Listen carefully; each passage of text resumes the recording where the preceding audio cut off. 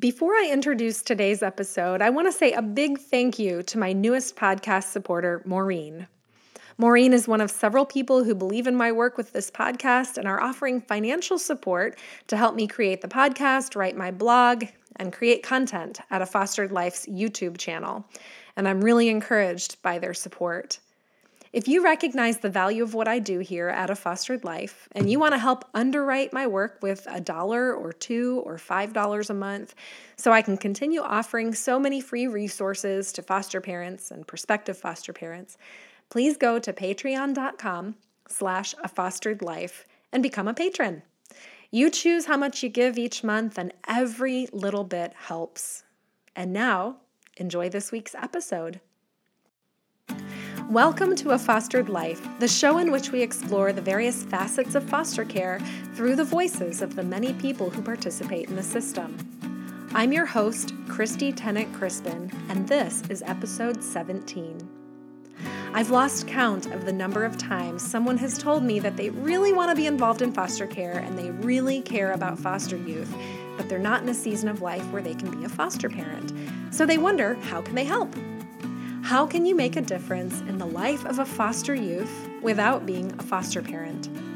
Well, there are a number of ways to answer that question, and my guest in today's podcast is going to talk about two of them.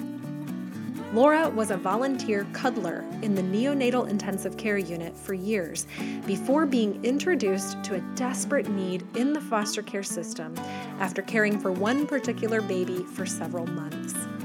She went through the training and became a CASA, a court-appointed special advocate.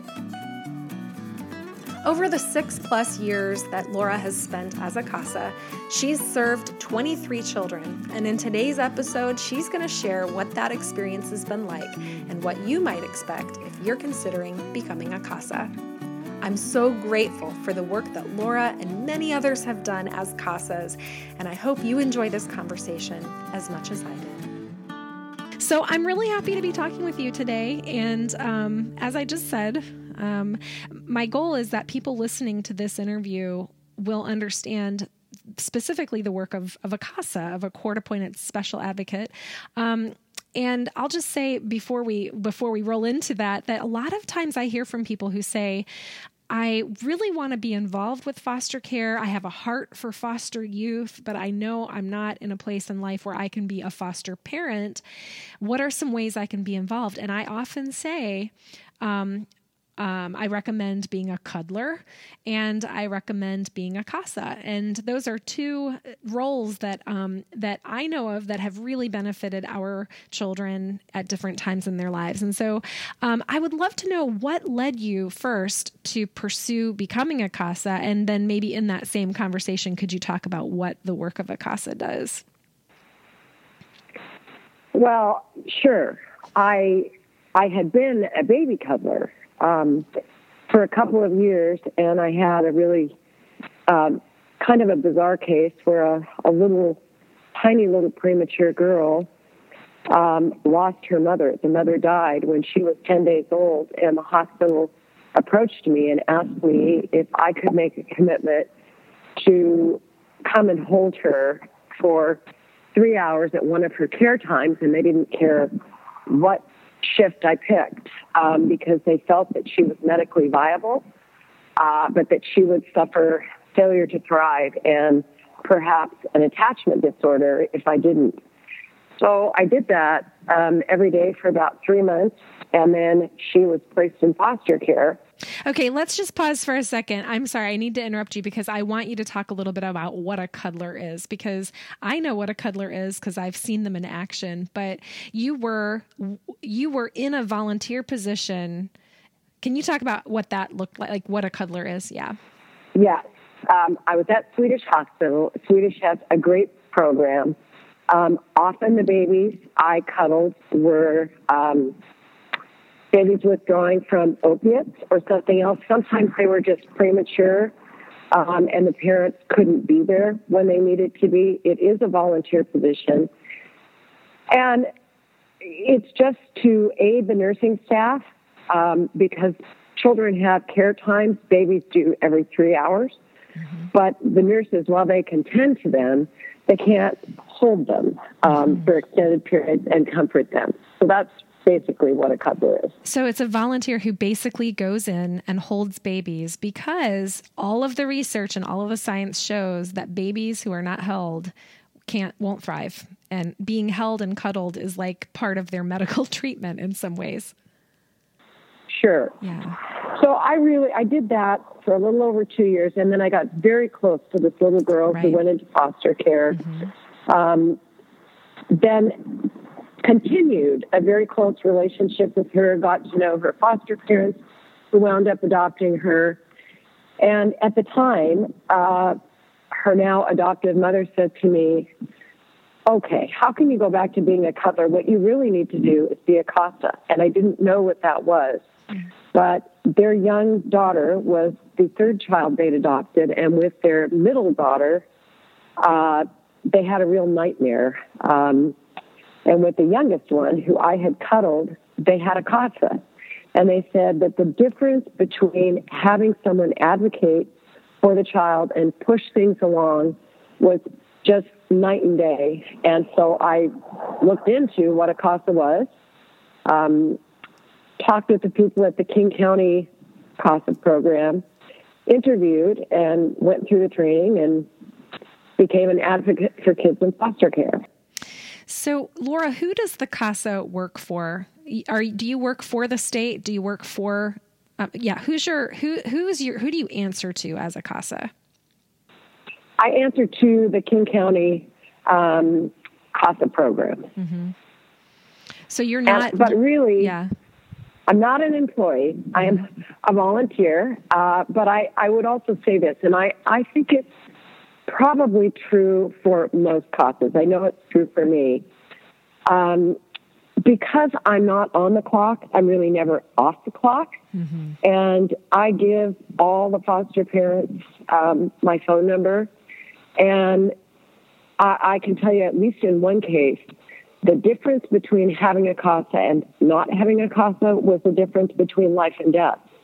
Because it was very late at night, and these foster parents were traveling with a child in their care, and the little girl wound up needing medical care, and the state had not provided them with a travel order or the ability to consent to medical care. And so I was called, and I had on my computer the order allowing them to travel, which allowed them to get care for her, and she wound up in a Portland hospital at midnight on Christmas Eve with ketoacidosis.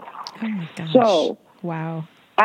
That is just one example of why it's really important for kids to have somebody that's not an employee, I think, of the state. And also, I think social workers, in my almost 7 years, change all the time. Mm-hmm. I don't have one child who's had the same social worker throughout their case. Wow. But they've had the same CASA for as long as they've had you. They have. That's amazing. Yeah. And for kids who are so vulnerable anyway, and then they don't have consistent people with eyes on their case, that's one of the things that I think a CASA can do is really keep an eye on the case through the changing social workers and through, the ups and downs of court and all of that. You are one of the only ones, sometimes even changing foster parents, you're the only one who oftentimes sees the case from the start, or at least from when you got assigned that child, until, you see it through. And in some ways, I would say you work for the kids, right? I mean, you work for them, essentially. Well, that's what I was going to say. You said, who do you work for? Mm-hmm. Well, I answer to a pretty amazing supervisor that I have, but really I work for the kids. Mm-hmm. And ultimately I answer to the kids. So when I made a commitment, I told my family, I'm in this for 5 years, and in October it'll be 7 years, and I still have 8 kids, and 3 are in the process of being returned home to their mother, but there's a process with that. And the rest are going to be adopted. But I have promised all of them I won't leave them until their permanent plan has been achieved. So I think I'm in it for another 2 years. Wow. Yeah. That's pretty amazing. And so for people listening who are thinking that this might be something that they would like to take on, bearing in mind that a big part of it is making a commitment to a child in a really messy, broken, drawn out system. So you can expect it to be probably longer than you might think. Certainly. Yeah. Yeah. And I would say enter it. So the training, they do the very best they can, and they're quite organized. But the training did not prepare me even a little bit for what it's really like when you're in the trenches. I mean, the things that come up. And I think there is a mentoring program. I have mentored new CASAs. I'm not doing that now because I'm just kind of underwater with the kids I have. Mm-hmm. But I would say ask for help. Go with another CASA to a court hearing. Learn on your feet, because that's really what I had to do. And I didn't know the answers to a lot of questions, but there are a lot of resources around. And the King County CASA program has great supervisors that have really, really been helpful to me. Yeah. Can you talk a little bit about the relationships that you've developed with the children and maybe even with their families? We talk a lot about how many people say the goal of foster care is to reunify children. That's the first goal of foster care, is to get them back into their family of origin. If not their parents, which, you hope their parents will be able to have them back, but if not, they're some other family member or something. So obviously, as a CASA, you would also get to know their family members, correct? Yes, both foster families and biological families. Right. Sadly, I've had a lot more kids adopted than returned home, but I always have started with the goal of doing everything I can to help a parent access services to cure whatever their parental deficiencies are. And I would say that in 98% of my cases, the issues have been drugs and or mental health, and sometimes it's hard to know what came first. Mm-hmm. But I have had 23 kids adopted, and I've returned home 8. Mm-hmm. And one child who was returned home, I'm not in touch with her adopted or her biological father at all, and mom's rights were terminated. The other kids I am in touch with, and I'm in close touch with all the kids and their families who were adopted, which is really, really nice. I mean, I've been able to see them go on and go to their sporting events. Mm-hmm. It's really been gratifying. Yeah. You have had sometimes to go into some situations that might have felt dangerous or even been dangerous. I know one time you and I spoke, and you were actually going to knock on the door of a parent whose children were in foster care because she wasn't responding to any of the efforts of the social worker to reach out. And they're trying to, get her into services, make sure that she is following her plan for unification, and she wasn't returning any calls. So you were actually going to try to track her down. And I just thought, wow, I mean, you don't think of some of those risks in some ways that CASAs take in order to really try to really make an effort to support the children's parents and help them access the services that they're getting. Have there ever been times when you have been doing this work and you have been kind of like, wow, I'm wading into some sketchy territory right here? Yes, recently. And I advocate for a little girl who was just 9. I've had her for almost 3 years. She was in a home with her mother and her biological grandparents, and she was removed because of some medical neglect. And it was thought that her mother, who was very young, would become educated and could get her back.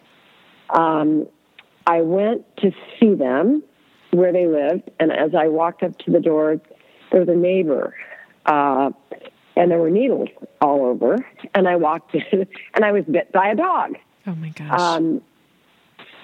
And then I'm kind of fast forwarding on this.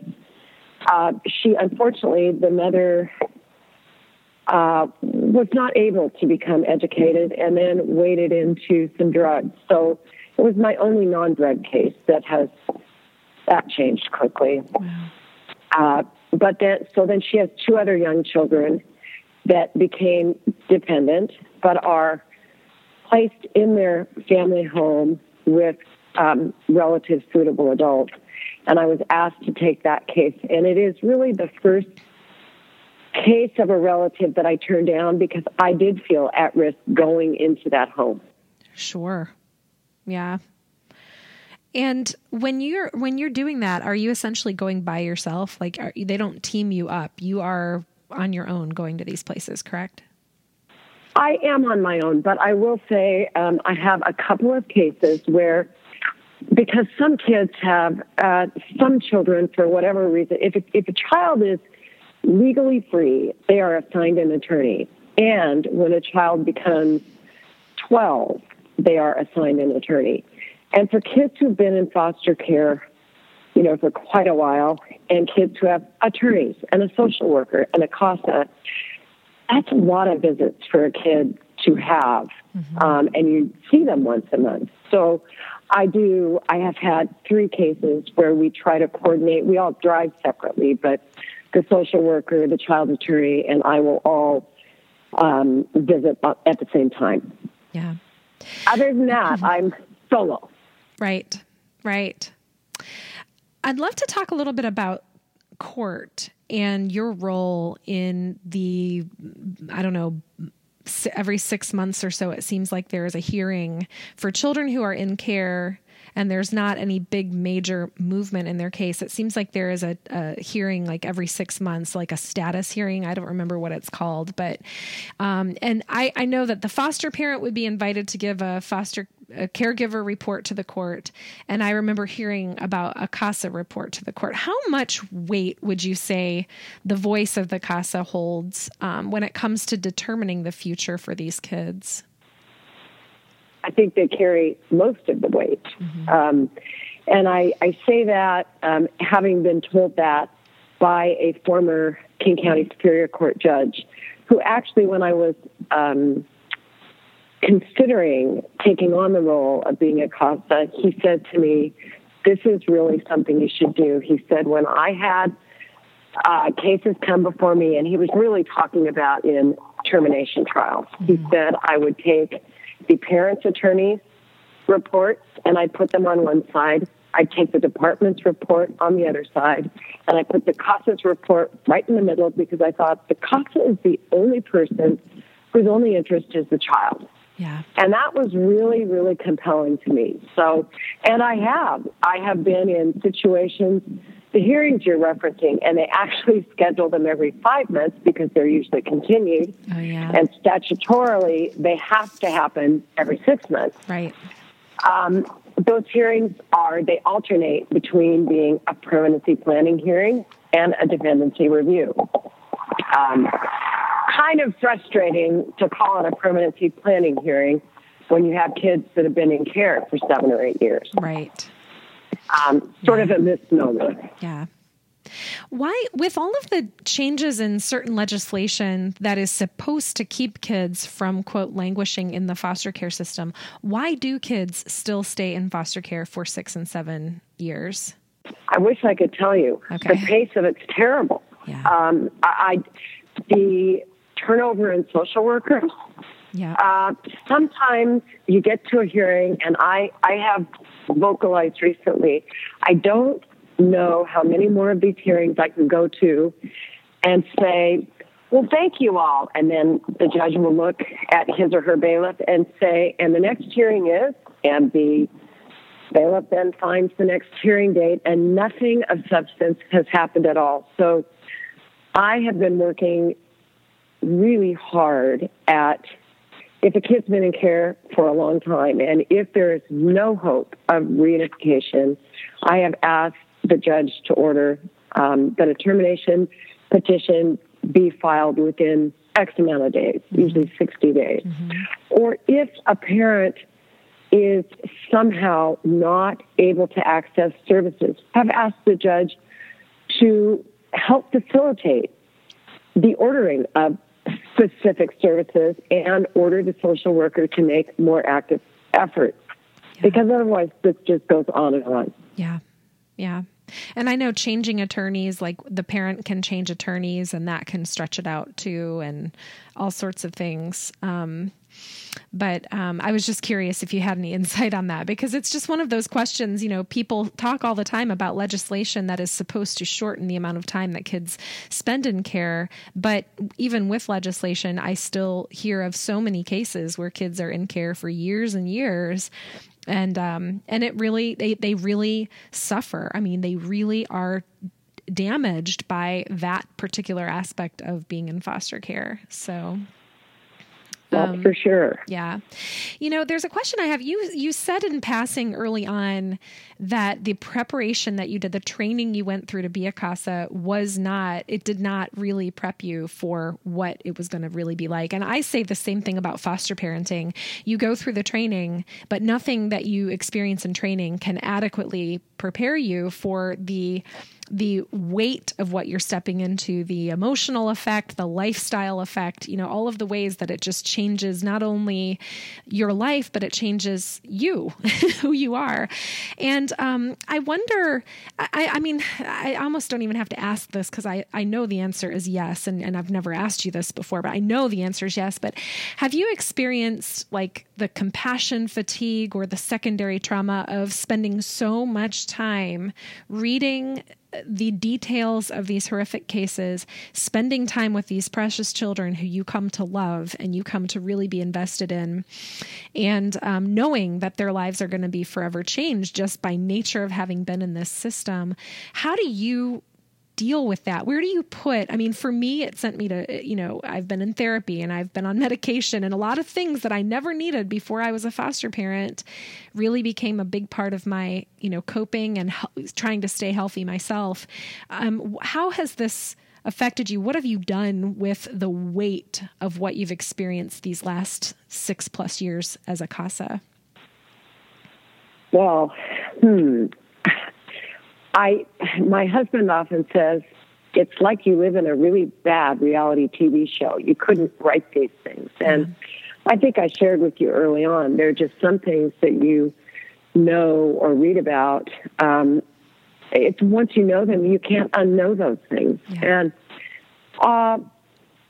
I'm physically pretty active. I try to stay athletically really active. I certainly have had a therapist. Don't right now, but feel healthy. There are times where it's just talk to my kids without naming names or specifics of kids. And I think it's made them more compassionate. And they're all young adults now, but they really have helped keep me healthy. Mm-hmm. And I think also, I know for me, getting back to why I'm doing it in the first place is a big part of it too. And just recognizing that as hard as it is at times, that there are some really good reasons for doing it. And, just recognizing that the role you play is a significant and helpful role to these kids. And so somehow for me, that helps me see the hard times through that lens of but it is actually making a difference, and that, bolsters me a little bit. So I think one thing that people who might be considering becoming a CASA should know is that as of November, there were over 10,700 children in our state in foster care. And of those kids, 1,005 had a CASA, which is really frightening. I have had experiences even really recently as 2 weeks ago, where if there had not been a CASA on a case, I really don't know what would have happened. I really don't. And I said to my supervisor in just incredible frustration, what would have happened here if there hadn't been a CASA? And she said, well, all I can say is thank goodness you were there. We just need more people. And it could be just a lot of people that only take one case. Right. I had a lot of cases. There was a period where I had 23 kids at one time, and 3 of them were sibling groups. But you need to see your kids once a month. And that, if there weren't siblings, I would have spent 23 days seeing kids. And that's a lot in 1 month. So right. I'm way, way down from that now. But the need for CASAs is it's really huge. Yeah. Yeah, that was our experience for sure. I guess I sort of knew about the existence of CASAs when we first became a foster parent. I don't remember how I found out that CASAs were even a thing. And we found ourselves facing some things with some of our kids and just thought, there needs to be somebody who isn't us, who's not the foster parents, because we don't really have any say in anything. And, there needs to be someone who's got eyes on what's happening in this case, who isn't us and doesn't have this, obviously we couldn't be as objective, but somebody who has an objective view who can look at this case, because like you said, caseworkers were changing. We saw, we had a great caseworker, and then she got transferred to a different place. And then suddenly we had no steady caseworker. It seemed like every month a new caseworker was coming on the case. And I could see that important details about the kids, about their case, were not being considered in some of the things that were being discussed. And I just said, whatever happens with this case, I just want to know there's someone on it who's got eyes on, who understands what's happening from soup to nuts, and who is going to really, be. And so anyway, I reached out to the CASA office, and I was like, we need a CASA. And they were like, oh, well, I don't know how many, I think he said there were 500 in the whole state, and how many thousands of kids are there in foster care, and so I realized it's not like it's not like every child in care has one. And it's not like you can just call up a number and say, well, we need a CASA, and they assign you somebody. You really have to go to bat. And we got so fortunate in terms of when I made that call and I talked to someone who heard what I was saying, and who, I guess they send out a weekly update of children who are requesting CASAs. And he said, I'm going to put your children's case at the top of my list. And he did. And we ended up with a jackpot of a CASA. But it's true that the foster parents, this is like, for foster parents listening, this is one area that you need to be advocating for, and really going for, using your voice, using your telephone, using your email to get your kids at the front of the line if you can, and really go to bat for them. Because like you said, there just aren't enough.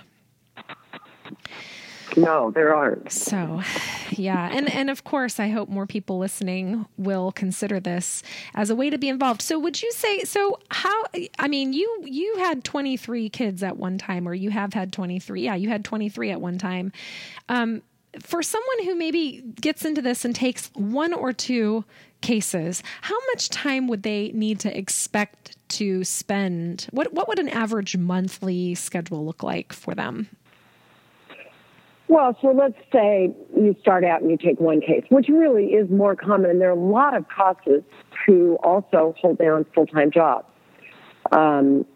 So let's imagine that's you, mm-hmm. the new volunteer. Mm-hmm. You see the child once a month, and really that is, so the commitment there, it's not just to seeing the child, because you really don't, I have relationships with kids now where I sometimes stay an hour, and occasionally, more than occasionally, over the years I've gone, they've invited me to their sporting events or a talent show, and you don't have to go to those, but I have gone to many of those. Mm-hmm.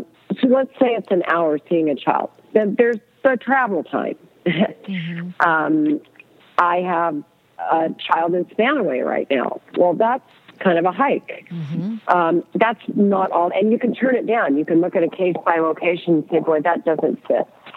So an hour seeing the child, trying to get updated. If you've got a child with special needs, I think it's really important to try to figure out who their service providers are and just try to contact a doctor, a therapist, something. I mean, so on a monthly basis, maybe that's a half hour, an hour. And with hearings every 5 months, compiling the information to write a really thoughtful report that advocates for the best interest of the child. And I think I always say that with each report I write, I probably put 3 or 4 hours into it. But so that's on a monthly basis. So let's say you've got one case and you've got, maybe it's 10 hours a month. And I really say probably when you start, if you get an infant to start, they don't talk. And so there's a part in the report that always asks, what are the child's wishes as expressed to the CASA? Well, infants can't talk, so you really have to figure out who you go to find out how the child is really doing. But yeah. And then the more cases you take, the more time. Yes, for sure. And time speaking with relatives. Do you ever go to visits, like when a child has a visit with their parent, or do you ever show up for those? I have, and that yes, and the parents have not taken particularly kindly to it. But it's important. I have wanted to just see what's going on. Yeah, I would say that a big part of understanding what is best for a child is seeing their interactions with their parents. Yesterday, I just heard from someone yesterday who contacted me. She did not want to share anything of her story. Like, I would have invited her to come on the podcast because she was responding to another podcast episode that I did where I interviewed a man who is a survivor of childhood sexual abuse. And he was just really giving me great insight on what it's like for a child to then, interact with other adults when they've been so hurt by the adults that who should have been the safest for them.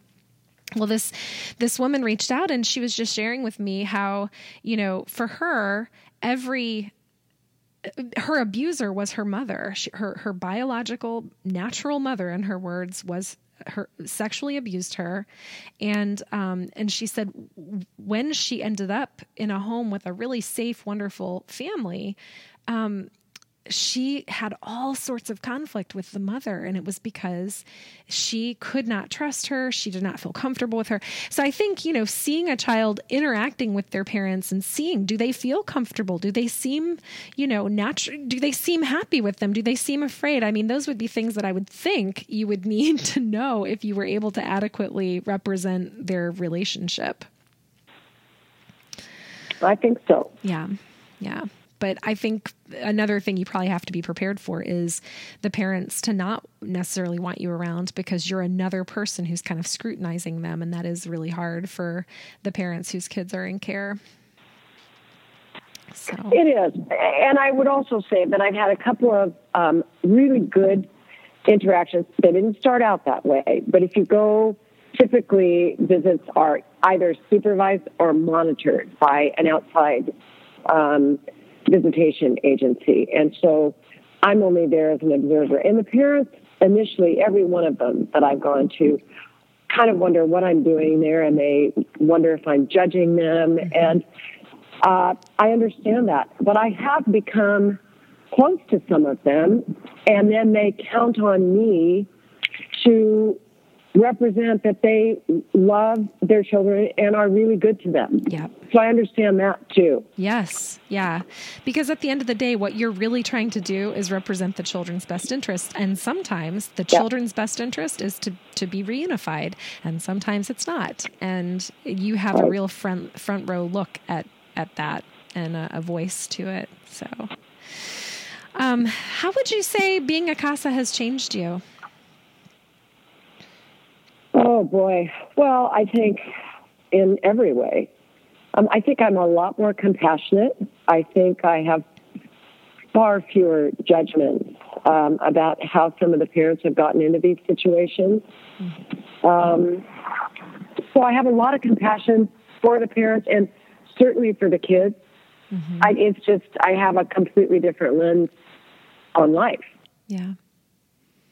Yeah.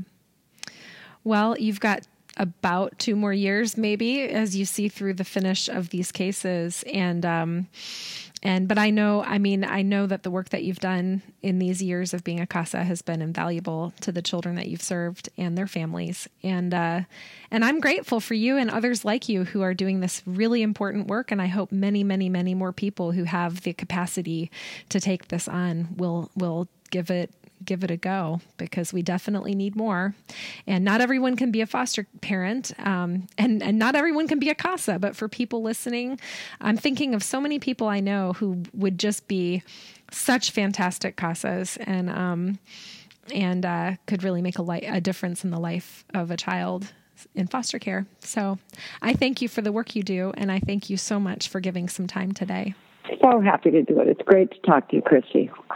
Let me sign off by saying the next CASA training is in April. So you need to fill out an application, have an interview, get some references. But if anyone listening is interested in becoming a CASA, I would just go to kingcountycasa.gov and look up what's necessary, make a phone call, because it's not too late to get into the April training if you're accepted. That is fantastic. And because my listenership is international, actually, I encourage anybody who's thinking of it, Google is your friend. Just Google your county. Absolutely. And your county and CASA, or you can go to the CASA website, which I will link in the show notes of this episode. I'll put a link to the CASA website where you can find out where in your state you can go to become a CASA and find out more even there about what's expected and what kinds of background checks and things like that you'll have to do. But thank you so much for putting that plug in and for all that you've done. I just really appreciate you so much. Oh, you are so welcome. Good luck with the podcast. You've been listening to my conversation with Laura, a cuddler turned CASA who has made a tremendous difference in the lives of many children in foster care. To learn more about what it takes to become a CASA and to find training opportunities in your community, please visit nationalcasagal.org. I've put that link in the show notes below. I've also put a link in the show notes directly to a webpage where you can search by your state for local CASA training programs. Now, that's just for listeners who are in the United States. If you're outside the United States, I encourage you to use Google to find your local training opportunities. As Laura said, there are many more children in foster care than there are CASAs to serve them, and so the need is huge. It's a great opportunity to invest in the lives of vulnerable children and to make a real difference. Be sure to subscribe to a Fostered Life podcast so you don't miss a single episode. And if you're enjoying this resource, consider becoming a patron of Fostered Life on Patreon. To learn more about how to pledge as little as $1 a month to support this podcast, as well as the YouTube channel and blog, please go to patreon.com/afosteredlife. For more information and resources for foster parents, please visit afosteredlife.com, where you'll find blog posts, recommended reading, YouTube videos, and social media links, all designed to help foster parents feel more equipped for their foster care journey. It's my prayer that no foster parent ever feels like they're going at it alone. If you're a foster parent who's feeling like you're the only one out there, or you're just out there on your own, consider joining the Flourishing Foster Parent, a community I designed to encourage, equip, and connect foster parents. You can find info on the Flourishing Foster Parent at afosteredlife.com/FFP. One more thing. If you're enjoying this podcast, please take a moment to rate A Fostered Life on iTunes. It would help me out so much. Thanks for listening, and thanks for caring about foster care.